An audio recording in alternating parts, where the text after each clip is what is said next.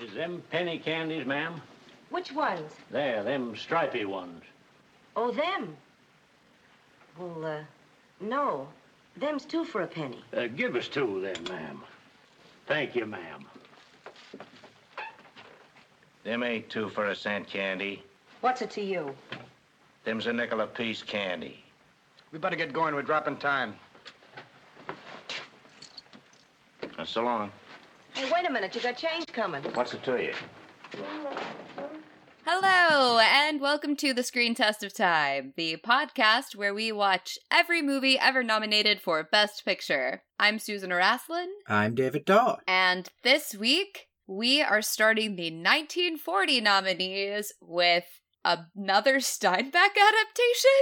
Yeah, 2 in a row. And, this one is weird because it kind of is like they listened to all of the criticisms we had to last time's Steinbeck adaptation and then fixed all of it in a month. Yeah, and don't forget the time machine that they had. Right. This one is Grapes of Wrath, just for reference. Yes, and it has some of its own problems, but boy, did somebody direct the hell out of this. And that somebody was John Ford. He really did. And I also want to shout out Gregg Toland, who shot the shit out of it, because the cinematography is incredible. And Gregg Toland actually did the cinematography for Citizen Kane. That checks out. Yeah, you really can see where Citizen Kane came from by looking at this film, because there's a lot of stuff in here that's like, oh, I recognize this style. The lighting and the cinematography is just absolutely great here. The acting still has a little bit of that staginess I was talking about last week, but I'm not going to complain about it as much, both because I complained about it enough last week and because it bothered me less this time. I feel like there are fewer actors who are doing the stagey thing in this. Yeah. And Henry Fonda, who is ostensibly our lead, he plays Tom Joad, if you've read Grapes of Wrath. But don't worry, we'll get into it. It's just incredibly natural and very compelling. Yes, I agree. I really liked almost everybody in this cast, and I honestly liked even the sort of really John Carradine is our stagiest one, and it really worked for me actually this time. Because there is an aspect where that really works for the character, the same way you were arguing for last time. That it makes sense that this character is performative. John Carradine is playing an ex-preacher named Jim Casey. I guess we should kind of do the plot. Yeah, you don't have to back up much to start there. Right. We get introduced to Henry Fonda, to Tom Joad, hitchhiking his way back from prison to see his family in Oklahoma. He very quickly reveals that he was in prison for killing a guy because the truck driver he was hitchhiking with got on his nerves. And he runs into Jim Casey, to the ex-preacher, who's just sitting by the side of the road. But he has lost his spirit and his faith, and agrees to go with Tom to the property where they both get, well, really just Tom gets a crash course on the Dust Bowl. And this is a really effectively shot and edited and directed scene that is done in flashback, sort of, but the way that the flashback is handled is there's this guy, Graves, who is one of the townspeople, but he hasn't been run out of town by the big company that's bought up all the land, and is just sort of skulking around in the town. Yeah, he's sort of been run out of town the same way everybody else is. He just didn't leave. So he's just sort of squatting in properties that the big corporations haven't torn down yet. Right. He's the one who really explains to Tom what's happened, which is that land dried up, people couldn't grow things, and as a result, all of the companies that own all the land there are taking the land back. And that includes Tom's family, who he manages to hook back up with just before they're going to leave the next day for California, because their house, like everybody else's house, is going to be run over with a Caterpillar tractor. Right. I want to talk about the flashback part because it was the point in the movie, and it's very early on, where I thought, oh wow, Of Mice and Men really suffers in retrospect from having to be watched right before this film. Like, watching them back to back was very stark. Graves is telling the story, but it goes back and forth between this incredibly dark scene in the house that's lit by one candle, and you have these extreme close-ups on everyone's face, and everything else is in shadow, and it's very spooky. And then when he's telling the bits of the story that are in flashback, it's very, very bright. It's daylight. There's this incredible deep focus that Gregg Toland is already starting to experiment with. So you see the families and you see the car of the rich factory owners or whoever is coming to tell them that they have to leave, sheriffs. And then you can see like the planes for just into infinity. And then you keep switching back and forth between this super bright light that is the worst thing that is happening, and then this dark, very small, very intimate space. And it's really just some incredible filmmaking. Really throughout the movie, I just thought like, oh, we figured out how to shoot night. Like, no one before this has figured out how to shoot the night and make it look like night. You know? It does so well with just darkness in this movie. The stuff during the day is great too, but it felt a little bit less like I just hadn't seen it before in the movies we'd watched in the daytime sequences. It's at night where I'm just like, oh shit, they've figured out something about lighting and cinematography that they didn't have before. Yeah, I mean, other than the deep focus, yeah, that is true of the day stuff. It's really only when they're looking out on like a giant piece of land where you go, holy shit, I can crisply see things that should be in the background. Yeah. But that's a very specific thing to notice, whereas a lot of this is shot at night and really lends to the overall feeling of how frightening this situation is for the people who are involved. Yeah. I mean, the plot is just like, this is a meat grinder. And like, we are currently loading into the meat grinder. Yeah, it does have that same problem that you were talking about last week about Of Mice and Men, where it just feels like we are hurtling toward tragedy, though it gets there in a slower pace. Yeah, and it kind of pulls out of it, which is one of the big differences from the book.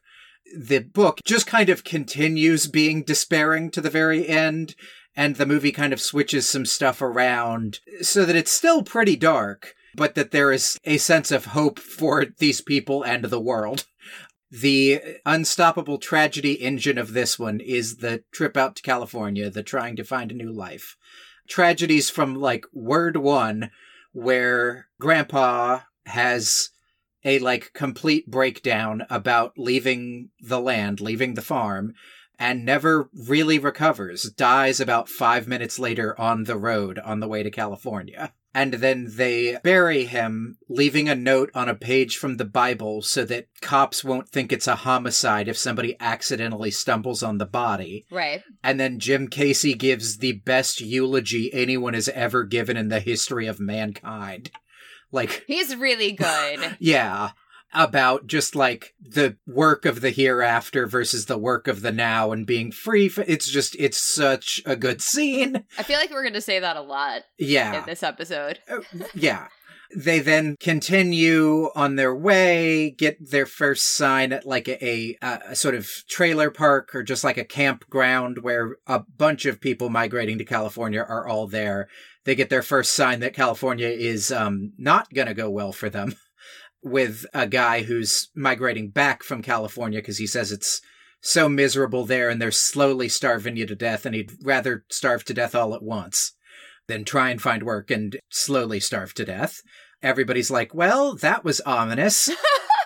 And gets back in the truck, and then Grandma dies. Grandma dies, and so they're stopped a few times as they're coming from Oklahoma into California, every time that they cross over a state line, because they want to make sure that they're not bringing in livestock at one state or that they're not bringing in fruits and vegetables in California. When they cross the state line in California, it's at night, and the cops who are doing these checks want them to all get out of the truck so that they can look at it. And Mama says, oh, well, Grandma is so sick. Please, can we just go? We promise we don't have anything. And the cop shines a light on Grandma, who doesn't move and whose eyes don't blink with the light in her eyes, and says, oh yeah, she's really sick. Will you go this way? And there's a doctor in Barstow, I think it was, that he says. It doesn't really matter. Whatever the next town is, that's about 8 miles. And then, of course, the truck breaks down, and they're pushing it. Tom says something to his mother about, well, we've got to get to the town because we have to get a doctor for Grandma. And his mom reveals that Grandma has been dead since right when they crossed over, and that she didn't say anything because she didn't want the guards to search the truck. Yeah. Which is so dark.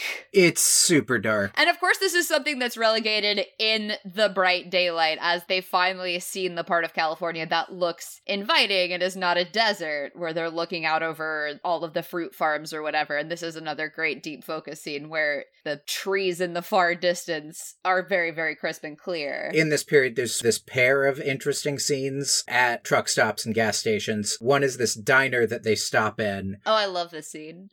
And they come in and are trying to get bread for 10 cents. And the waitress sort of keeps bugging them to try and get them to buy something more expensive. Well, they don't sell bread. It's a diner. She's like, buy a sandwich. And they're like, we just need bread. Right. And the cook, who is also the owner, it seems, keeps telling her to just give him the bread. Just give him the bread for 10 cents. What's great about the scene is that then at the very end, there's just some candy sitting near the cash register. And they ask if it's penny candy.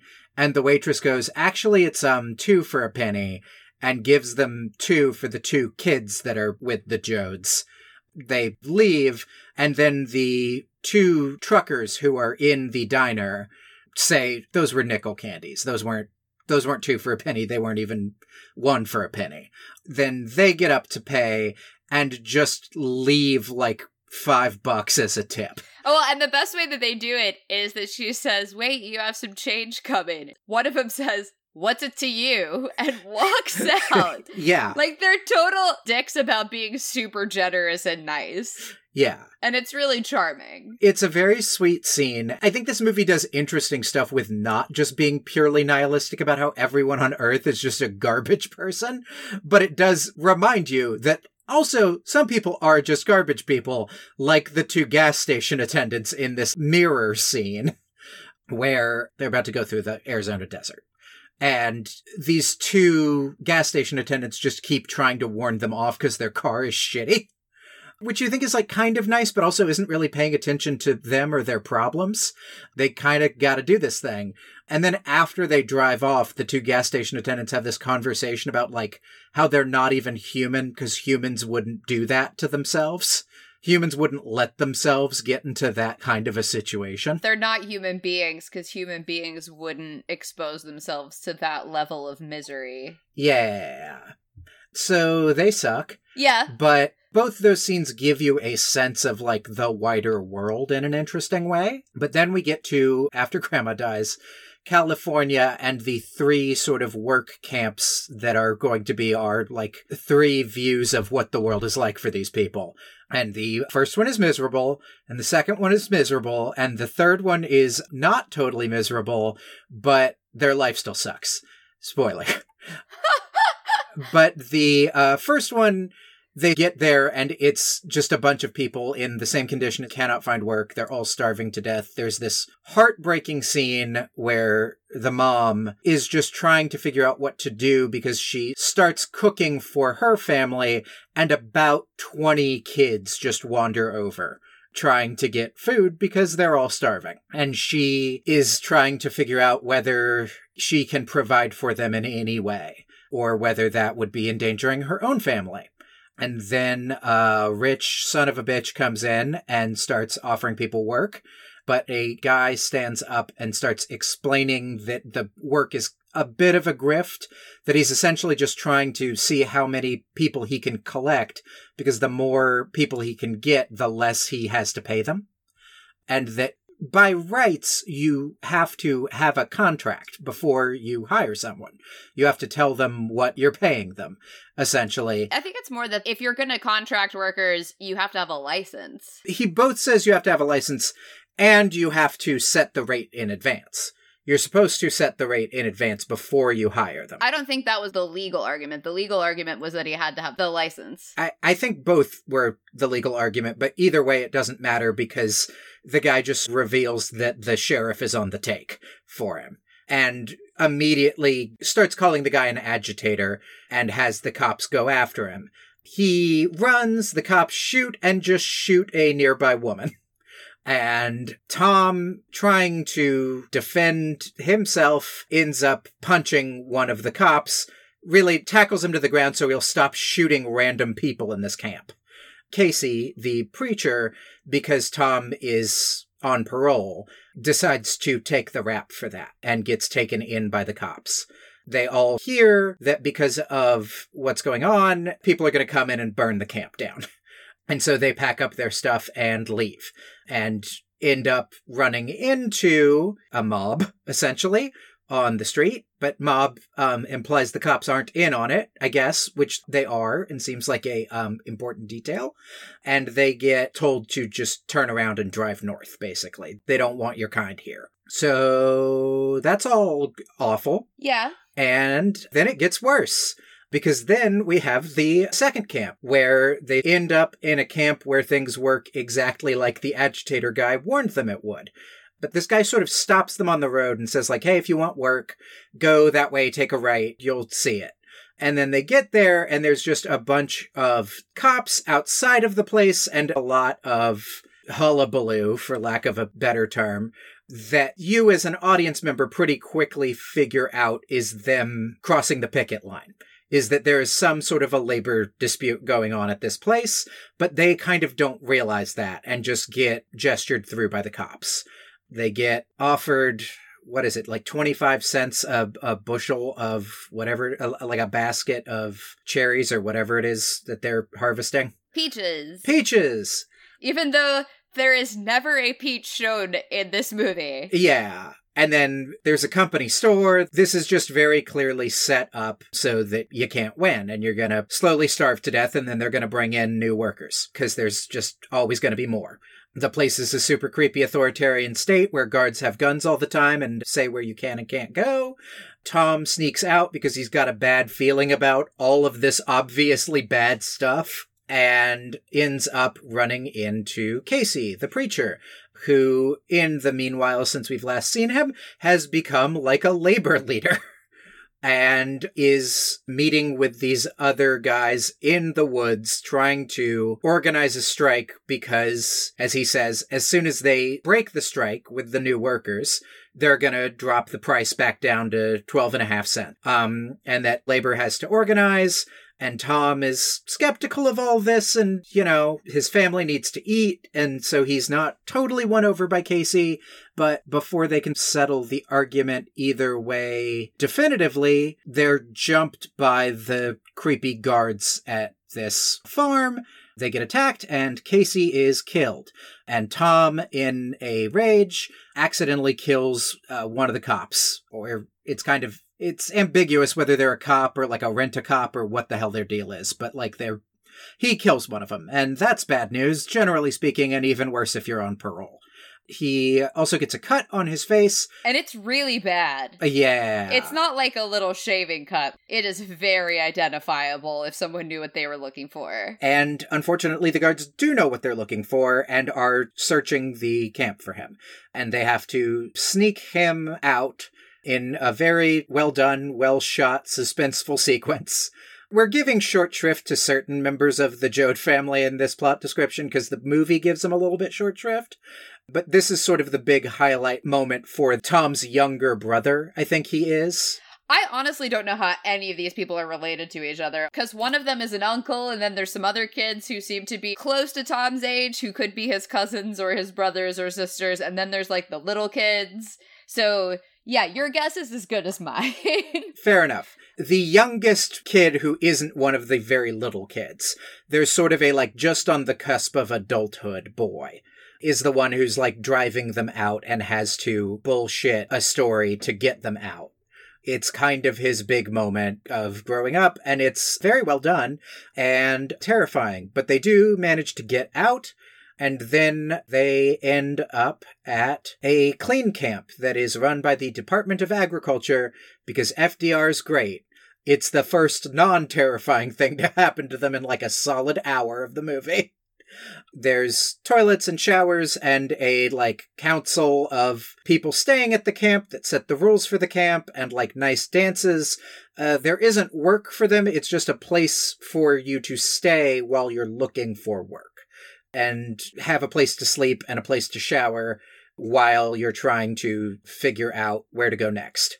There's a long sequence about how rad that place is and how rad the leadership is and how the police want to come in and break it up and destroy it because, you know, the poors are in there. And screw them, we gotta chase them out of our community. There's a lot of stuff in this movie about how corrupt police are and not necessarily how corrupt government is. Like, it's a very pro-New Deal movie and a very all cops are bastards movie. For sure. It's also a little bit, I think, kind of, I mean, for the movie it is, for a very progressive movie that, like, skirts right up to the edge of being communist. This is not a movie where big corporations are responsible for all evil.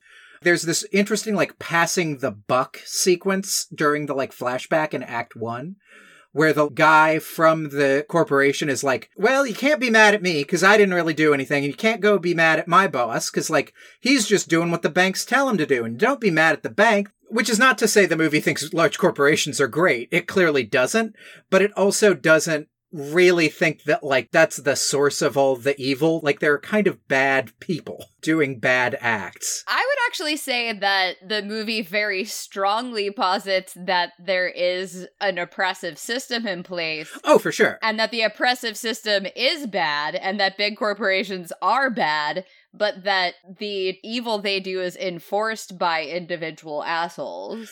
Yes, but I'm saying sort of in a, like, The Wire style way, that this movie is sort of interested in the way systems are corrupt and are systems of oppression in a way that wants to avoid the sort of, like, lazy top-downness of it. Like, all of the Frank Capra movies we've watched have this sense of, like, there's a very bad man in a boardroom ordering everyone to be bad, you know?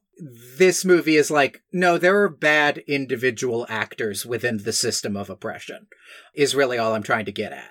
Not that the movie is like, large corporations are great and you should love them. Like, that is not Steinbeck's jam. And I really don't want to pretend like I'm representing that to be the case. I think the major difference between this and a Capra film is that our view in a Capra film is from the boardroom. There were cops and gangsters in Mr. Smith Goes to Washington, but they didn't have any lines. We saw them spraying people with hoses, and, like, they chose to do that. They could have not done that. Whereas this, we're getting the on-the-ground thugs perspective, or at least we're seeing them. We don't have a view of the boardroom, because, frankly, the Jones would have no opportunity to ever get to that level to have that view. That's a fair point.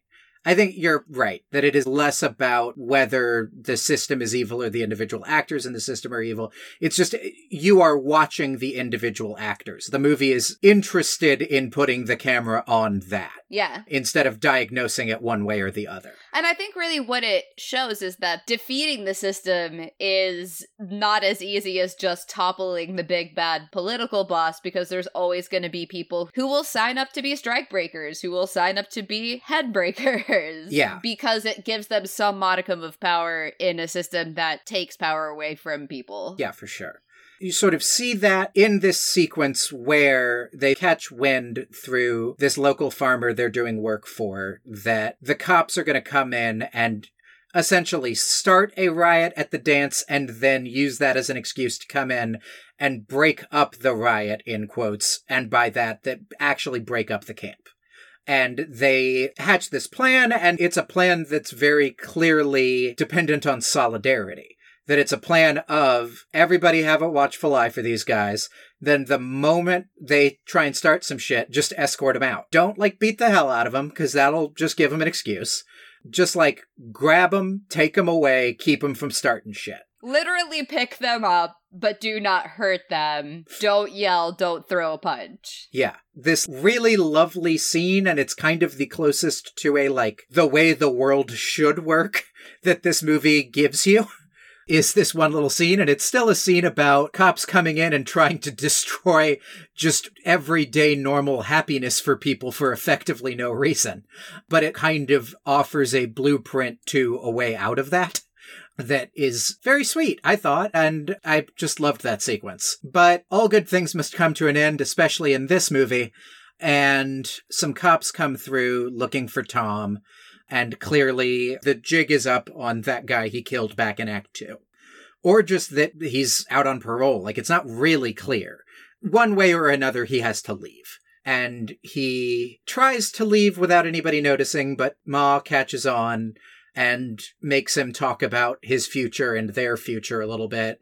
And he dedicates himself to being Batman, but for social justice. Like, it's a wild speech, but it's great. It's really beautiful. It's like everything that people make out Rorschach's speech to be in Watchmen, except instead of being nihilistic and misanthropic, it's the exact opposite of that. He basically just dedicates himself to the cause that Casey died for and heads out. Wherever there is someone looking for work, wherever there's a cop beating somebody, I'll be there. Like, he keeps repeating that I'll be there over and over again. It's really good. I feel like that whenever there's an X, I'll be there construction has sort of suffused through the culture. In this way where, like, it feels like we've played telephone with it enough that what has gotten lost is that he is specifically saying this to a specific person, that his mom is concerned that she's never going to see him again, and he is specifically saying, whenever you see injustice and people getting through their lives in the face of injustice and fighting back against it, you will see me. And that's fucking wild and great. And then we have the last sequence. This whole thing is sort of flipped in the novel. They don't end in the Department of Agriculture camp. They end in the terrible, like, authoritarian camp, which makes it even more of a downer than the movie is. But we have this sort of quasi-upbeat ending where Tom is gone, but the family is moving on to find work and keep holding on and keep surviving. And Ma gives a final dramatic speech about how essentially they're gonna outlast the rich. The rich are gonna keep being shits, but they're gonna die, and you can't wipe us out. We're the people, and we're gonna last forever. Yeah, that's a sweet thought. Yeah. I don't know whether I quite buy it, especially since it's kind of invented for the film to have a slightly more upbeat ending than the novel, where the cousin who was pregnant has a stillborn child and then decides to feed her breast milk to a random stranger in a barn as a sign of the generosity of man that will keep us going. That seems a little bit more of a downer than Ma's speech. I mean, he was starving and she didn't need it. Yeah, yes. But as a ray of hope, that's a little bit less clear than Ma giving a big dramatic speech on how they're gonna hang on and survive. Is that how it ends? Yeah. The novel ends with the scene in the barn with Rosa Sharon. Oh, I haven't read it. I read the Wikipedia summary to the novel. Oh, okay. And it's the very last thing in the novel, apparently. I don't know if I would say that it's weird so much as it's, like, extremely heart-rending. But I think it's definitely of a piece even with this movie. While the movie does end on a higher note, I wouldn't even say it necessarily ends on a high note, but at least there's, like, some level of hope there. Yeah. It is obviously relative, and, like, this movie does not try and make the end of this situation optimistic by any means. Well, it tries to be optimistic about it, but it doesn't try and go, like, things are really looking up for this family. They're all gonna be great in the end. It doesn't try and go, like, it's all worth it, you know? No, it's more of a, like, we're resilient and hardscrabble and things are going to be terrible, but we're going to make it. Yeah. Not like we're going to strike it rich and live in a palace, but we're not, as an entire class of human beings, going to cease to exist. Yeah. Though, of course, if they did, then rich people would just make less rich people the underclass. But what I was going with when I said that it's of a piece is I'm going to break format here and say that I can't really recommend that people watch this movie, even though I think it is very beautifully made and beautifully acted, because it's a downer. I mean, like, if you want to watch a really beautiful piece of art, go for it, but I'm not going to, like, wholeheartedly endorse watching it. I mean, did you endorse seeing All Quiet on the Western Front? Yes? I've also watched like 90-something movies since then, dude. No. That's not what I'm saying. I'm not like judging you for this. I'm just saying like, I'm just trying to remember if I'm right about this, because I think I'm going to be the one that this time argues like, no, watch the Downer movie. I get what you're saying. I don't think you're wrong. I think a word of warning of like, this is a real bummer is worth it. But I think I am going to recommend people watch this movie. This is the kind of old movie that when we started this project, I was thinking, oh, it'll be nice to, like, be educated on some of, like, the greatest movies of all time. Yeah, I mean, that's fair. I'm just saying I'm not going to jump in and be like, you have to watch this movie. It's going to be like, if you're a film person, if you're a literature person who likes big, sweeping, important novels that are not necessarily a joy to experience, sure, you should watch it. It's great. Because we just kind of got it out of the way super fast at the beginning, I don't think we've talked enough about, like, how good the performances are in this movie. Henry Fonda is so damn good. And I was really happy to see him because the only thing that we've watched him in so far was Jezebel, which was Bingle answered. Yeah. And also was awful. And like, he was awful in it because his character was awful. He's incredibly beautiful and in a way that is so different from how I usually talk about beautiful people on this podcast. It's not in a way where it's like, oh, he's hot and I totally would do him if I had been 25 in the 30s. He looks like in all of these very high contrast light and shadow night shots, he almost looks like a painting. He's like aesthetically beautiful even more than he is attractive. I mean, he's attractive, but he just looks really good on film. Carradine is the same way too. Something about their bone structure and all of the cheekbones that they have, it really works well with those really deep shadows. The makeup and costumes in this movie also do such a better job of selling the economic straits that these characters find themselves in than the Of Mice and Men makeup and costumes did. You know, it's not like they seemed like they were having a great time in that movie, but everyone in this looks just so believably dirty and worn down and miserable. And there's a really high contrast between the migrant workers and people who are not. The gas station attendants were so spotless that it was jarring. Yeah, for sure. And you didn't get that in Of Mice and Men. Like, the guy who owns the ranch obviously is more wealthy than the people he pays to work the ranch.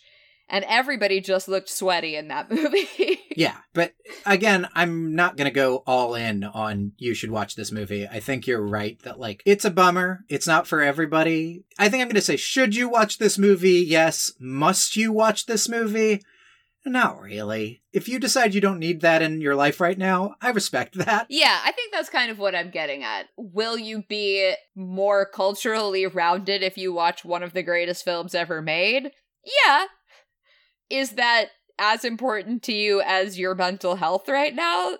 If you answer no, then, like, maybe go watch The Wizard of Oz. Yeah. Or, like, It Happened One Night, or something that ends on an unquestionable upbeat note. Should we rate this movie? Yes, I forgot we didn't do that since I skipped that part. That's fine.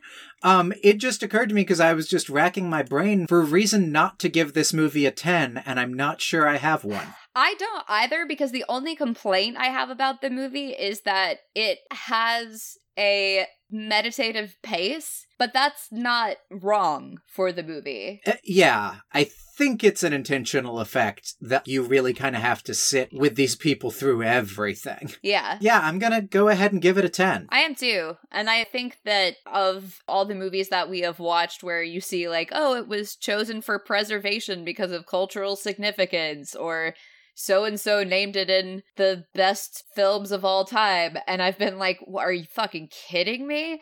This is the one where I go, yeah, that sounds about right. Yeah, it's that it's one of the first 25. It's that they did it in the first round.